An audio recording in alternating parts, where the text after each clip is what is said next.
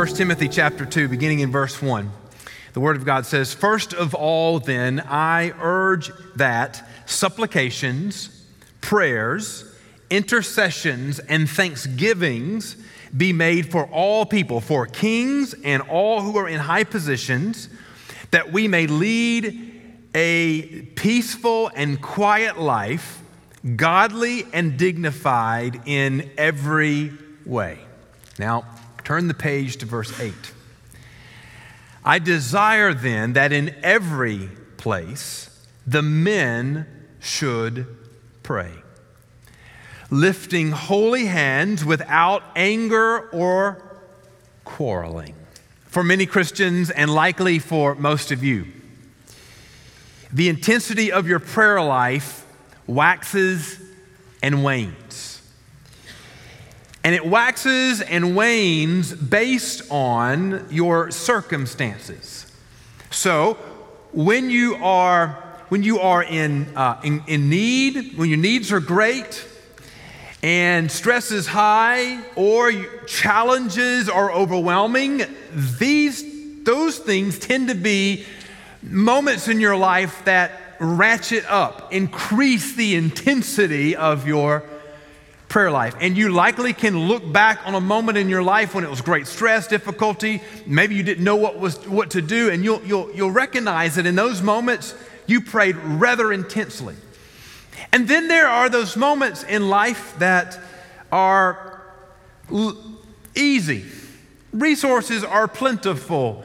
There's no major challenge. You're not stressed in any way. And unfortunately, in those times, you tend to allow at least the intensity and oftentimes the volume or the amount of your prayer to diminish. I desperately wish that my prayer intensity was as great in times of peace as it is in times of stress. But I understand why times of difficulty produce more prayer. It is in these moments that you are most aware of your needs and most attentive to who can actually help. There's grace when God allows you to understand and know how utterly dependent you are on His provision and His help. Chapter 2 begins with Paul's instructions to Timothy begins Paul's instructions to Timothy on the proper order of the church. But before he begins to get into the details of how the church should be structured and the roles that each should play within the church, he addresses these issues first of prayer and then of the centrality of the gospel of salvation, the ransom of Jesus for our sins. This morning, I want to give attention to the first, the place of prayer in the life of the church. You may remember learning in elementary school English class to look for the what, the who, and the how, and the why. Likewise, this morning, as we consider prayer, I want us to look at the how we're to pray and the why we are to pray and the what we are to pray and those sort of questions. And so to that end, here's how we're going to divide our time. We're going to start with what to pray, versus the first half of verse 1. And then the second half of verse 1 and verse 2, who do we pray for? And then from the second half of verse 2 and verse 8, how and why we are to pray. So let's begin. First part of verse 1 with what to pray. Now, this may seem somewhat elementary, simplistic, but friends, I don't think when we approach something in Scripture that's elementary or simplistic, we ought to ignore it, because frankly, in any endeavor that you do, you need to often return to the basics, to the fundamentals to remember, to refocus, to retrain, and to understand why you do everything else. And so as we begin with the fundamentals of prayer, what do we pray for? Look with me in the beginning of verse 1, where Paul simply gives some words here. He says, I urge that supplications, prayers, intercessions, and thanksgiving be made for all people. What do we pray for? Well, we first begin for praying for needs. We pray for needs. And in the opening words of verse 1, Paul instructs Timothy to pray in these 4 ways. And at least 3 of them are about needs. Of the 4 words used to describe how we are to pray, 3 have very similar meanings. So the first 3, the meanings are so similar that depending on your translation, they are trying to capture this meaning with different words. Not to get too deep into the weeds, but the first word that is translated in the ESV and the KJV as supplications, it means to that which is asked with urgency or based on understood need, a request, a plea, a beg, if you will, for help. NAS, New American Standard, translates it as entreaties. NIV, request. The Holman uses the word petitions. And then the second word that Paul uses, most translations just translate as prayers. And as for the casual reader, it may seem that there's no difference between these things. So petitions, requests, prayers, there doesn't seem to be a whole lot of difference between the 2 words. But understand, Paul uses these words with intentionality. The second word that's translated as prayers is a more common, more general word for regular praying. Speaking to God, talking to God, expressing your needs to God, asking God for help or asking God to lead. The first word that Paul uses, supplications is what the ESV translates it, has a much more intense underlining of it. To beg, to plead for something. The point is that your prayer life should include both types of request. Your prayer life should include continual communication with God. That second word, prayers. You should continually be praying about every element of your life, seeking God's leadership in every area of your life. Constant, continual, regular. These are just the breathing out and breathing in prayer life of your life. Getting up in the morning and going to bed at night and praying in the middle of the day. Those regular, continual prayers, expressing needs, asking God to give you help, asking God to give you leadership. Those regular prayers of your life. There's a dangerous temptation to put too much value on the spectacular and special. All of us have sort of a deep desire to have moments that are life transforming, those big spectacular moments. And I'm not saying those moments are bad. Significant experiences are special moments indeed, but a faithful life is not built on special moments. A faithful life is built on what you give yourself regularly to. I often use the example of getting healthy through what you eat.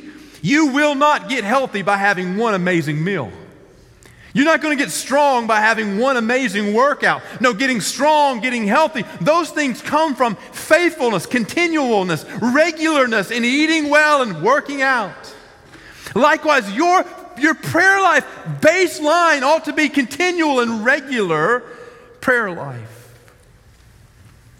In a life filled with prayer, there will be moments when your need or the crisis of the moment is so great that you're desperate for help. And who or what you turn to in those moments testifies to where your faith truly is. In these moments, when crisis comes, when you're desperate for something, these are the moments where your regular prayer life turns into supplications. That's the difference here. Supplications, pleas, entreaties, passionate request of God. Now, brothers and sisters, God knows your needs and sees you in your distress. Amen. Be regular in prayer, and when you or another is in great need, run to the Lord for help with your supplications. Your prayer life needs both. As you pray for needs, that prayer life begins, the making requests for your needs begins in just your regular praying. But there will be times of more intense times of supplications. Now add that to the third word that Paul uses, that the word intercession. And I would say we pray for others. The third word is intercession. It means to speak to someone on behalf of someone else. ESV, NIV, KJV all translates this as intercessions. To make things just a little bit confusing, NAS translates this as petitions. So if you're doing an interlinear study of the scripture, it gets a little confusing here. But the main idea of this third word is that you are speaking to someone on behalf of someone else, about their needs and on their behalf. Now, Christians should, and indeed do, intercede for one another. A regular, major part of the ministry of this church is the ministry of intercession. When we gathered just an hour ago for Sunday school class, we began our time in majority of our Sunday school classes with what are the needs in this class that we can pray for one another about.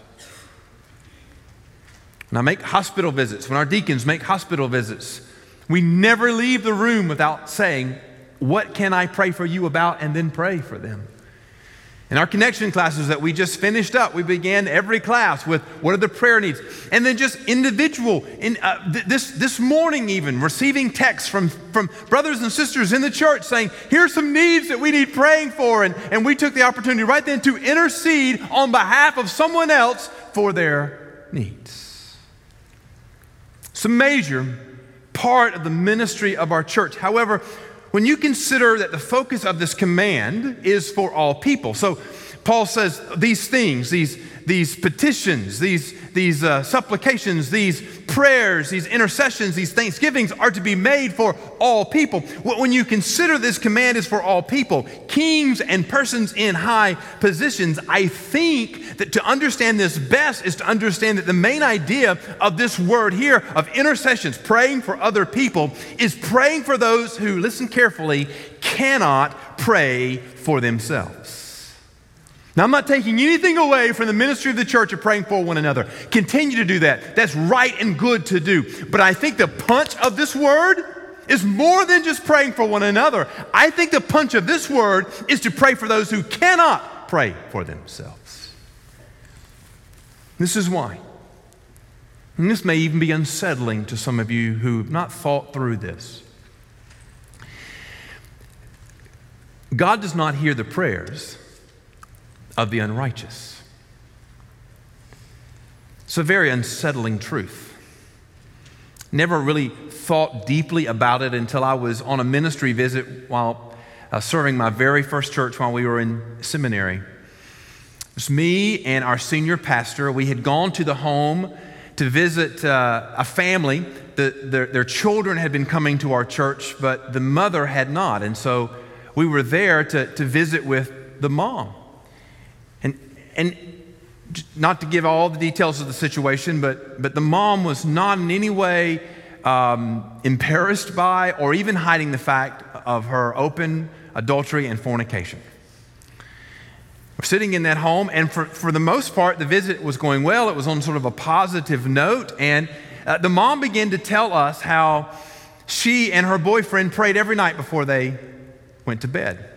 Now, I would learn later that when people meet with pastors, they oftentimes try to make themselves be as most spiritual as they can. They put on their best spiritual foot, right? And that's what she was trying to do. And I'm sitting in that room thinking, well, this is a positive step. She's indicating that she desires to be pleasing to the Lord, and maybe we can build on this. My pastor was sitting beside me, and Alan had a very deep, authoritative voice. Alan he could read the phone book and make you think he was telling you something really important. Alan, he was gracious and kind and gentle. He loved that church. He loved those people. He had a heart to see people come to know the Lord. He really was one of those guys who would go way out of the way to care for you and love you and minister to you. One of the best pastoral pastors I have ever seen and worked with. And I'm sitting there thinking, this is a meeting going well. And the next thing I know, Alan, in that deep voice, he called her by name and he said, I'm glad to hear that you desire to be pleasing to God. But you need to understand, as long as you're living in sin, God does not and will not hear your prayer. Now, my first reaction to that was, Alan, you can't say that out loud. I was smart enough then to at least be quiet. It was offensive to me. I grew up in the South like most of you. You don't say unkind things to people. Mama said if you can't say anything nice, what? Don't say anything at all. But as I have reflected on that conversation these many, many years since then, Alan was being more gracious to her than I was. I was willing not to point out the reality of her life, and Alan was willing to speak truth to her that she might come to repentance in Jesus. God does not hear the prayers of the unrighteous. If you're not confident on this truth, I just want to tell you, Scripture is unequivocal on this issue. Just some passages for you to consider. Proverbs 15 says, the Lord is far from the wicked, but he hears the prayer of the righteous. Psalm 66 says, if I had cherished iniquity in my heart, the Lord would not have listened. Isaiah 59, but your inquiries have made a separation, your iniquities have made a separation between you and your God, and your sins have hidden his face from you so that he does not hear. John, chapter 9, we know that God does not listen to sinners, but if anyone is a worshiper of God and does his will, God listens to him. 1 Peter chapter 3, for the eyes of the Lord are on the righteous, and his ears are open to their prayer, but the face of the Lord is against those who do evil. You may say, well, now, how does anyone then come to the Lord if he doesn't hear the unrighteous? The Bible does say God turns his ear toward the repentant. James chapter 5, therefore confess your sins to one another and pray for one another that you may be healed. The prayer of a righteous person is great power, and as it is working. 1 John chapter 1, if we confess our sins, he is faithful and just to forgive us of our sins and to cleanse us from all unrighteousness. Hebrews chapter 4, let us then with confidence draw near to the throne of grace that we may receive mercy and find grace to help in time of need. So where does that leave us? It means that those who remain in rebellious sin may perform the act of praying. They may bow their heads and close their eyes and put their hands together. And they may say words directed at God. But those who remain in rebellious sin, God will not listen until they repent. So brothers and sisters, if you are in Christ, you have the privilege and ability to talk to God on behalf of those who cannot. Let the weight of that opportunity and the weight of that responsibility rest upon you this morning. Your family, your friends, your co-workers, your community, the world around us, you're walking amongst people every day who are oftentimes people who are offering prayers, but God is turning a deaf ear to them. But you, because you know Jesus, you've been bought by his blood, you have entrance into his kingdom through the Son Jesus, you can pray, you can intercede on their behalf. On behalf of your family, your friends, your neighbors, your political leaders. One of the great ministries of the church and of individual Christians is to intercede on behalf of others, especially those who cannot pray for themselves. And then fourthly, Paul says, pray thanksgiving. The fourth word is thanksgiving, which is translated commonly amongst all translations. And it is no small thing that Paul adds this command to how we are to pray. The command to be thankful is a recurring command throughout both the Old and the New Testaments. This week I was in a hospital room, and the person I was visiting was in great pain and was facing a procedure that was going to be unpleasant. And while we were visiting, the wife of the person I was visiting quoted 1 Thessalonians 5:18, which says, "Give thanks in all circumstances, for this is the will of God in Christ Jesus for you." And I walked out of that hospital visit, and for the rest of the week, God just began to use that verse in my own life. They were working through how they could be thankful in that situation, and it wasn't a very pleasant situation. But they wanted to be thankful in all circumstances. And I thought, how can I be thankful in all circumstances? Thanksgiving is the response of one who has received grace. All those who have been saved by the blood of Jesus have known overflowing grace. And all those who through salvation have access to approach God in prayer with the confidence that He hears and will respond have known overflowing grace. Therefore, thanksgiving, listen carefully, thanksgiving in prayer as an attitude of life is not something that must be mustered. In other words, what the command here is not that you grit your teeth and say, well, I'm going to be thankful no matter what. No, the idea here is that thanksgiving is a natural characteristic of those who have been redeemed through the grace of Jesus. So in your intercession and in your prayer and in your supplication, let all of those things be given with the spirit and the attitude and the heart of thanksgiving. That's what we're to pray. Then Paul moves to who we are to pray for. And he says very simply at the end of verse 1, for all people. Paul says that supplications, prayers, intercessions, and thanksgivings are to be made for all people. The word that the ESV translates as people is the Greek word anthropon. It's the Greek word for which our English word anthropology is built on. And of course, anthropology is the study of mankind in all places at all times, the study of man.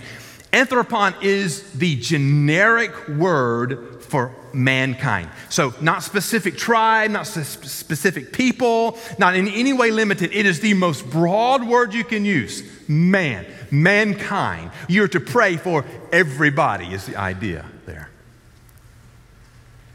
In the positive, it is a command to pray for everyone. I think you understand that. That's pretty easily to grasp. In the negative, I think it is a command that your prayers cannot be restricted to your family, to your friends, to your community, to your tribe, to those you know, to those you like, to your church, or to only Christians. I think Paul is saying these things, supplications and prayers and intercessions and thanksgiving, these things can't be limited to those you know, you like, or appreciate, or can do something for you. No, these things need to be offered for all mankind.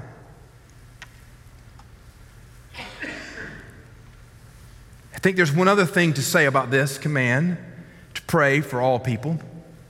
I think it's inherently evangelistic. What is the most important thing to pray for all people? I can tell you what it's not. It's not for the temporary relief of sickness and pain. I go into a lot of hospital rooms. A lot of the prayer requests that are made of me begin with an illness or sickness or pain. But listen to me. The most important thing I can pray for you is not for temporary relief from sickness and pain. It's not for temporary postponement of death. The Bible says it's appointed to each of us once to die and then the judgment. So God may be gracious to you in this moment to postpone death, but that's not the greatest thing I can pray for you. It's not for temporary gain and fleeting wealth. Oh, what if God were to give you the world? Someday you'll die and somebody else will spend it. And it's not for temporary happiness or glee. Happiness is so fleeting. Emotional glee is so fleeting. No, the most important thing to pray for all people is that they would receive the salvation, that would receive salvation from their sins that only comes through Jesus.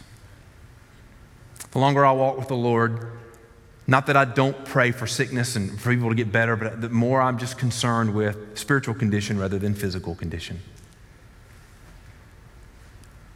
I think I've squandered, to be honestly, I think I've squandered too many opportunities just praying for temporary things when I should have been praying for eternal things. It is right and good to pray for these things like sickness and resource issues. But do not neglect to pray for the more important thing of salvation.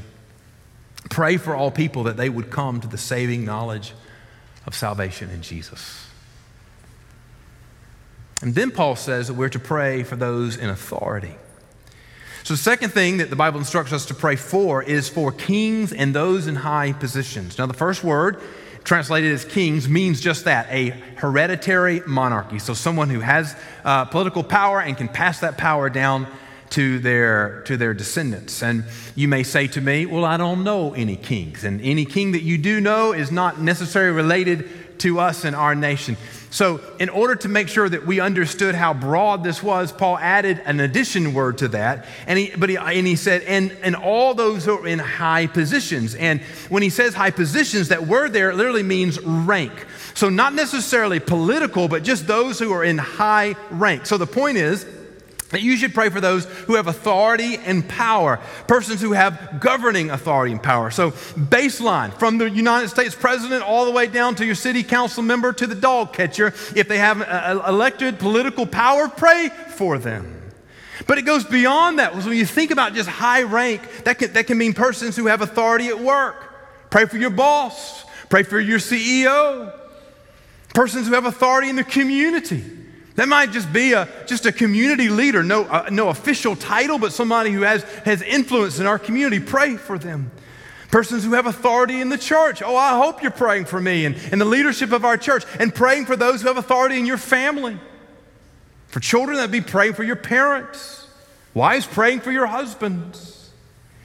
It must be said that this command to pray for those in authority is not dependent upon the person that you're praying for, their righteousness. Listen to me carefully. If you were only going to pray for political leaders who are righteous, you just about could stop praying right now. Connect this, kings and those in high positions, with what he said before, all people. Paul didn't put any restriction. Remember, he and Timothy are living in a day where Rome, wicked Rome, was the invading, controlling country over Israel. They were not happy about Rome being there. Paul says, pray for all people, pray for kings and all those with high rank. You're commanded to pray for those of high rank regardless of your appreciation or agreement with their politics. Whether or not they have or don't have very much leadership ability, regardless of their relationship with Jesus and regardless of their righteousness, you are called to pray for them. Pray for those in leadership positions that they would come to salvation, that they would have wisdom in their decisions, that they would rule with righteousness in the fear of the living God, that God would use them for His purpose and for His glory. And the underlying theology of why we pray this way, regardless of whether or not they're righteous, regardless of whether or not we voted for them, regardless of whether or not we appreciate or like their policies, we pray for them because the Bible teaches us that all rulers in every nation, in every place, no matter how high or how small, have their position by and because of the sovereignty of God. Daniel, who was living in captivity, having the nation of Israel overrun by Babylon, having to serve a pagan government, God says in Daniel chapter 2, he changes time, speaking of God. He changes times and seasons. He removes kings and sets up kings. He gives wisdom to the wise and knowledge to those who have understanding. What God was saying is, you may be living in Nebuchadnezzar's land, but Nebuchadnezzar lives under the sovereign will of the mighty God. And so who are we to pray for? We're to pray for those whom God has put in authority, whether we like them or not. Pray for those in positions of authority, trusting that they rule because God has placed them there for this season according to His will.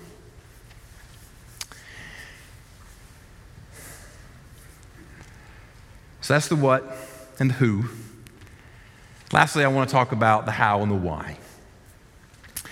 With the second half of verse 2 and then verse 8, I want to talk about separately the how and the why. Beginning with the why, we pray these things and for these people that we might live lives of obedience and faithfulness. Paul explains that we pray for all people and those in authority at the very end of verse 2 when he says that we may lead a peaceful and quiet life, godly and dignified in every way. The first two words, translated as peaceful and quiet, are indications of the state of your heart and attitude. To have a peaceful existence, have a peaceful attitude. Another word that sometimes is translated here, and it's a good word to use, is tranquil. Now, the point is not about the volume of your speech. So when I was preparing for this, what was running through my mind, I'm not going to name names today, but what was running through my mind are some faithful saints that I have known who were very loud. Y'all thinking some of them right now. Those folks that when they enter the room, you know they're there because they are so voluminous. I have been out in restaurants in the community, and I have heard people, and like, well, so-and-so's in the room, right? So this verse is not saying, all of you Christians, you must be quietly speak. Those of you who like quiet would want it to say that, but that's not what the verse is saying. The idea of peaceful and quiet is not about the volume of your speech, but more about the reality of your heart. Until Jesus returns, Christians will live in a world broken by sin and hostile to the truth of the gospel. So just think about where Paul and Timothy were. They were living in a hostile day that the government and the world around them hated what they were preaching. Though the Lord is in control of governments and leaders, you and I have very little influence over politics, the rise and fall of nations, national or global economics, and many other things. But we are to live a peaceful, a tranquil, a quiet attitude life. Those who trade in political entertainment, 24-hour news channels, attempt to stir up your emotions and disquiet your tranquil life. Pay attention. It doesn't really matter which channel you like to watch. Pay attention and listen for this word. Pay attention to how often they use outrage. They'll say a news story and they'll say, you should be outraged. Then the next story, they'll share, and you should be outraged. And frankly, friends, if you became outraged every time a news commentator told you that you should be outraged, your life would be anything but peaceful and quiet. A life characterized by a peaceful and quiet spirit is a life given to prayer. Now, why could that be? And how could that be? Because the more you give prayerful attention to the Lord, the less you will worry about the world's temporary afflictions and troubles. Outrage flows from a heart that says things are not right and I got to do something about it. Well, I got news for you. Until Jesus comes back, a lot of things are not going to be right. Politicians and government leaders are going to do things that are wicked. They have been doing that since Genesis 3. They will continue to do that until Jesus comes back. Quiet and peaceful doesn't mean that you never have a never participate in politics. It doesn't mean that you have to be a wallflower or diminishing, but it does mean that as you walk through a world that is falling apart because of sin, your confidence is not in the next political leader. Your confidence is in the King who sits on the throne. That you're confident that God is in control. And so you're able to walk through a world that is in outrage, and a world that is in conflict, and a world that is in turmoil with a heart and an attitude of tranquility, a heart and attitude of being peaceful and quiet, even as the world is turning upside down. That's why we pray. We pray for those our leaders, that God would move in their life to allow us to more easily live peaceful and quiet, tranquil in this world. But then secondly, how? Now this is where I would encourage you to turn to verse 8. In my Bible, I have to turn the page.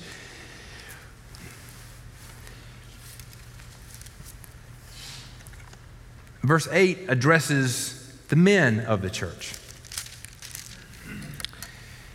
And Paul says, I desire then that in every place the men should pray, lifting holy hands without anger or quarreling. Now here, Paul uses for men the word for adult male person of marriageable age. So this is not mankind. This is not everybody. He really is drawing the target down, limiting who he is addressing in verse 8 to the men of the church. Now, I want to be careful here. This is not to say that women should not pray or have no command to pray. I think women, you are under as much command and obligation to pray as the men are. But this is to say that the men of the church have a specific command to be about the labor. I use that word intentionally, to be about the labor of praying. Now, just from my observation, it has seemed to me that more often the men of the church have not seen praying as very masculine. It's not what the men do. And it also has seemed to me that the women in the church are often more inclined to be about the labor of prayer. And this is anecdotal, just my perspective on it, but over the course of my 20 plus years, all those and all the churches that I have pastored that have led prayer ministries, to my knowledge and my memory, have all been women. Well, that's not bad. I'm not saying women shouldn't lead in that area. But I am saying men, Christian, godly, churchmen, this is your calling to be the prayer leaders of the church. Now, I say this not as a chastisement for men or women. I say this as a call and an encouragement to men. Your biblically instructed role in the church includes the leadership of the prayer ministry. In fact, you I think very safely could say your biblically commanded role in the church doesn't just include prayer, it begins with prayer. Because notice, before Paul moves into other things like deacon leadership and elder leadership, he begins here. Men, you should be the ones who are leading the charge for praying in the church, for making intercessions and supplications and prayers and thanksgiving. I'm very thankful for the heart and labor of many women over the years who have given themselves to prayer and encouraged the church to be more faithful in prayer. But to the men, I want to say to you today, listen very carefully to the words of Scripture. The Word of God declares to you, in every place, the men should pray. In every place, the men should pray. With this charge to men, Paul gives a two-part instruction as to how to pray. The first is to pray with lifting holy hands. Now, This may be a direction about the physical position of how you're to pray.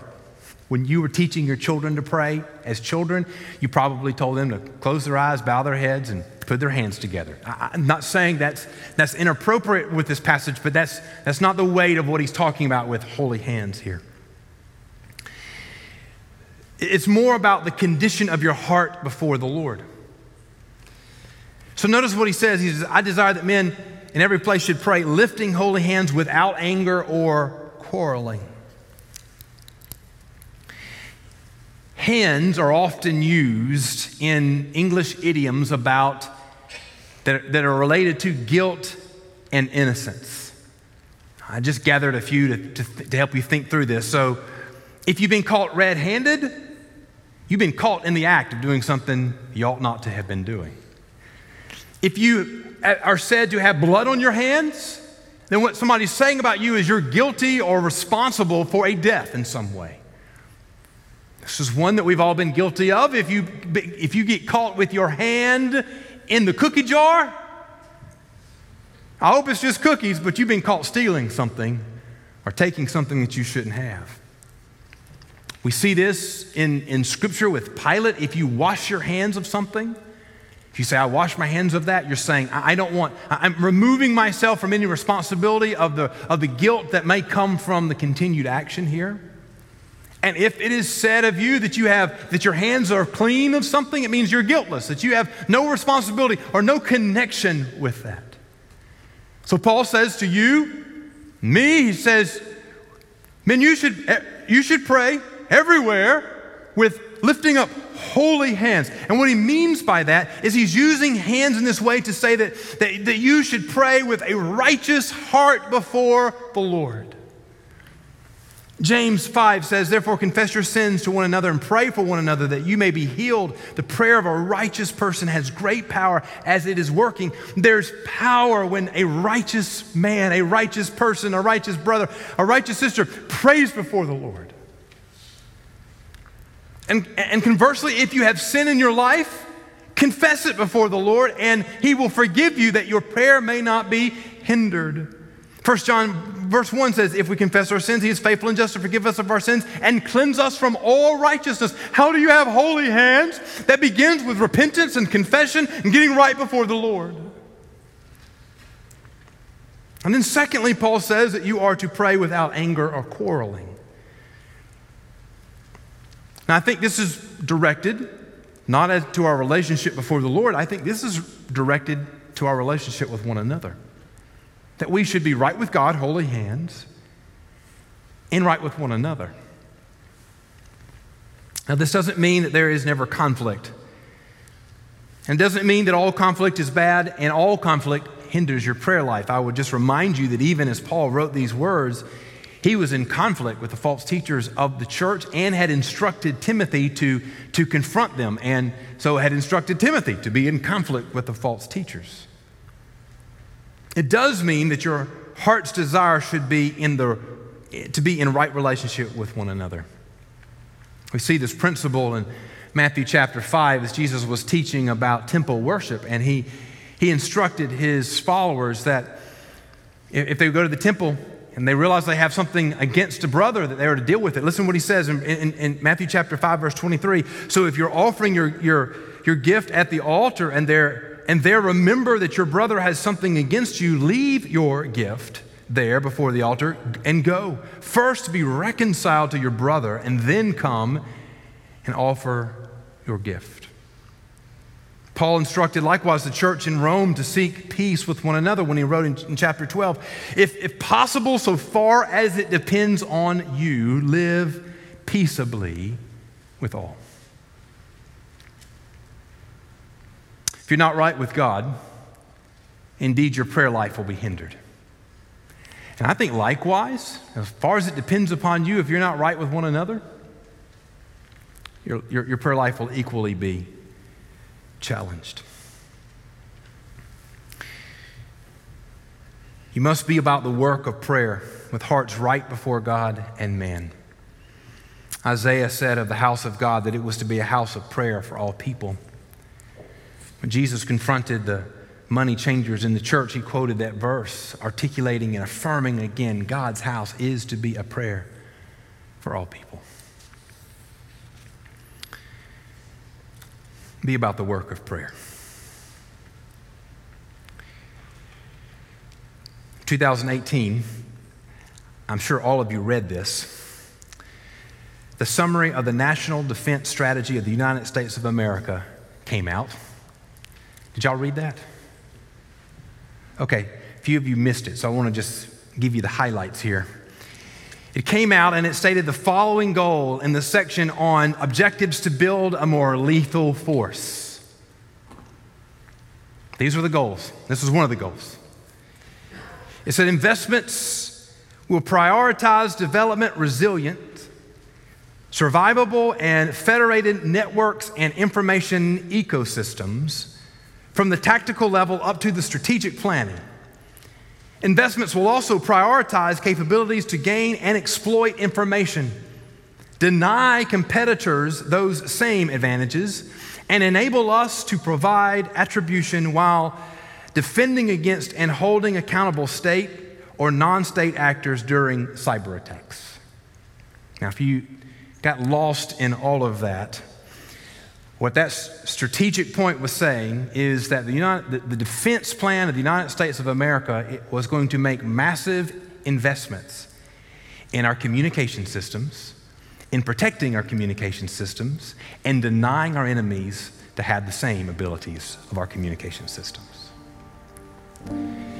For as long as there has been war and conflict, the military advantage has not been only with the side that had the biggest army and the greatest weapons.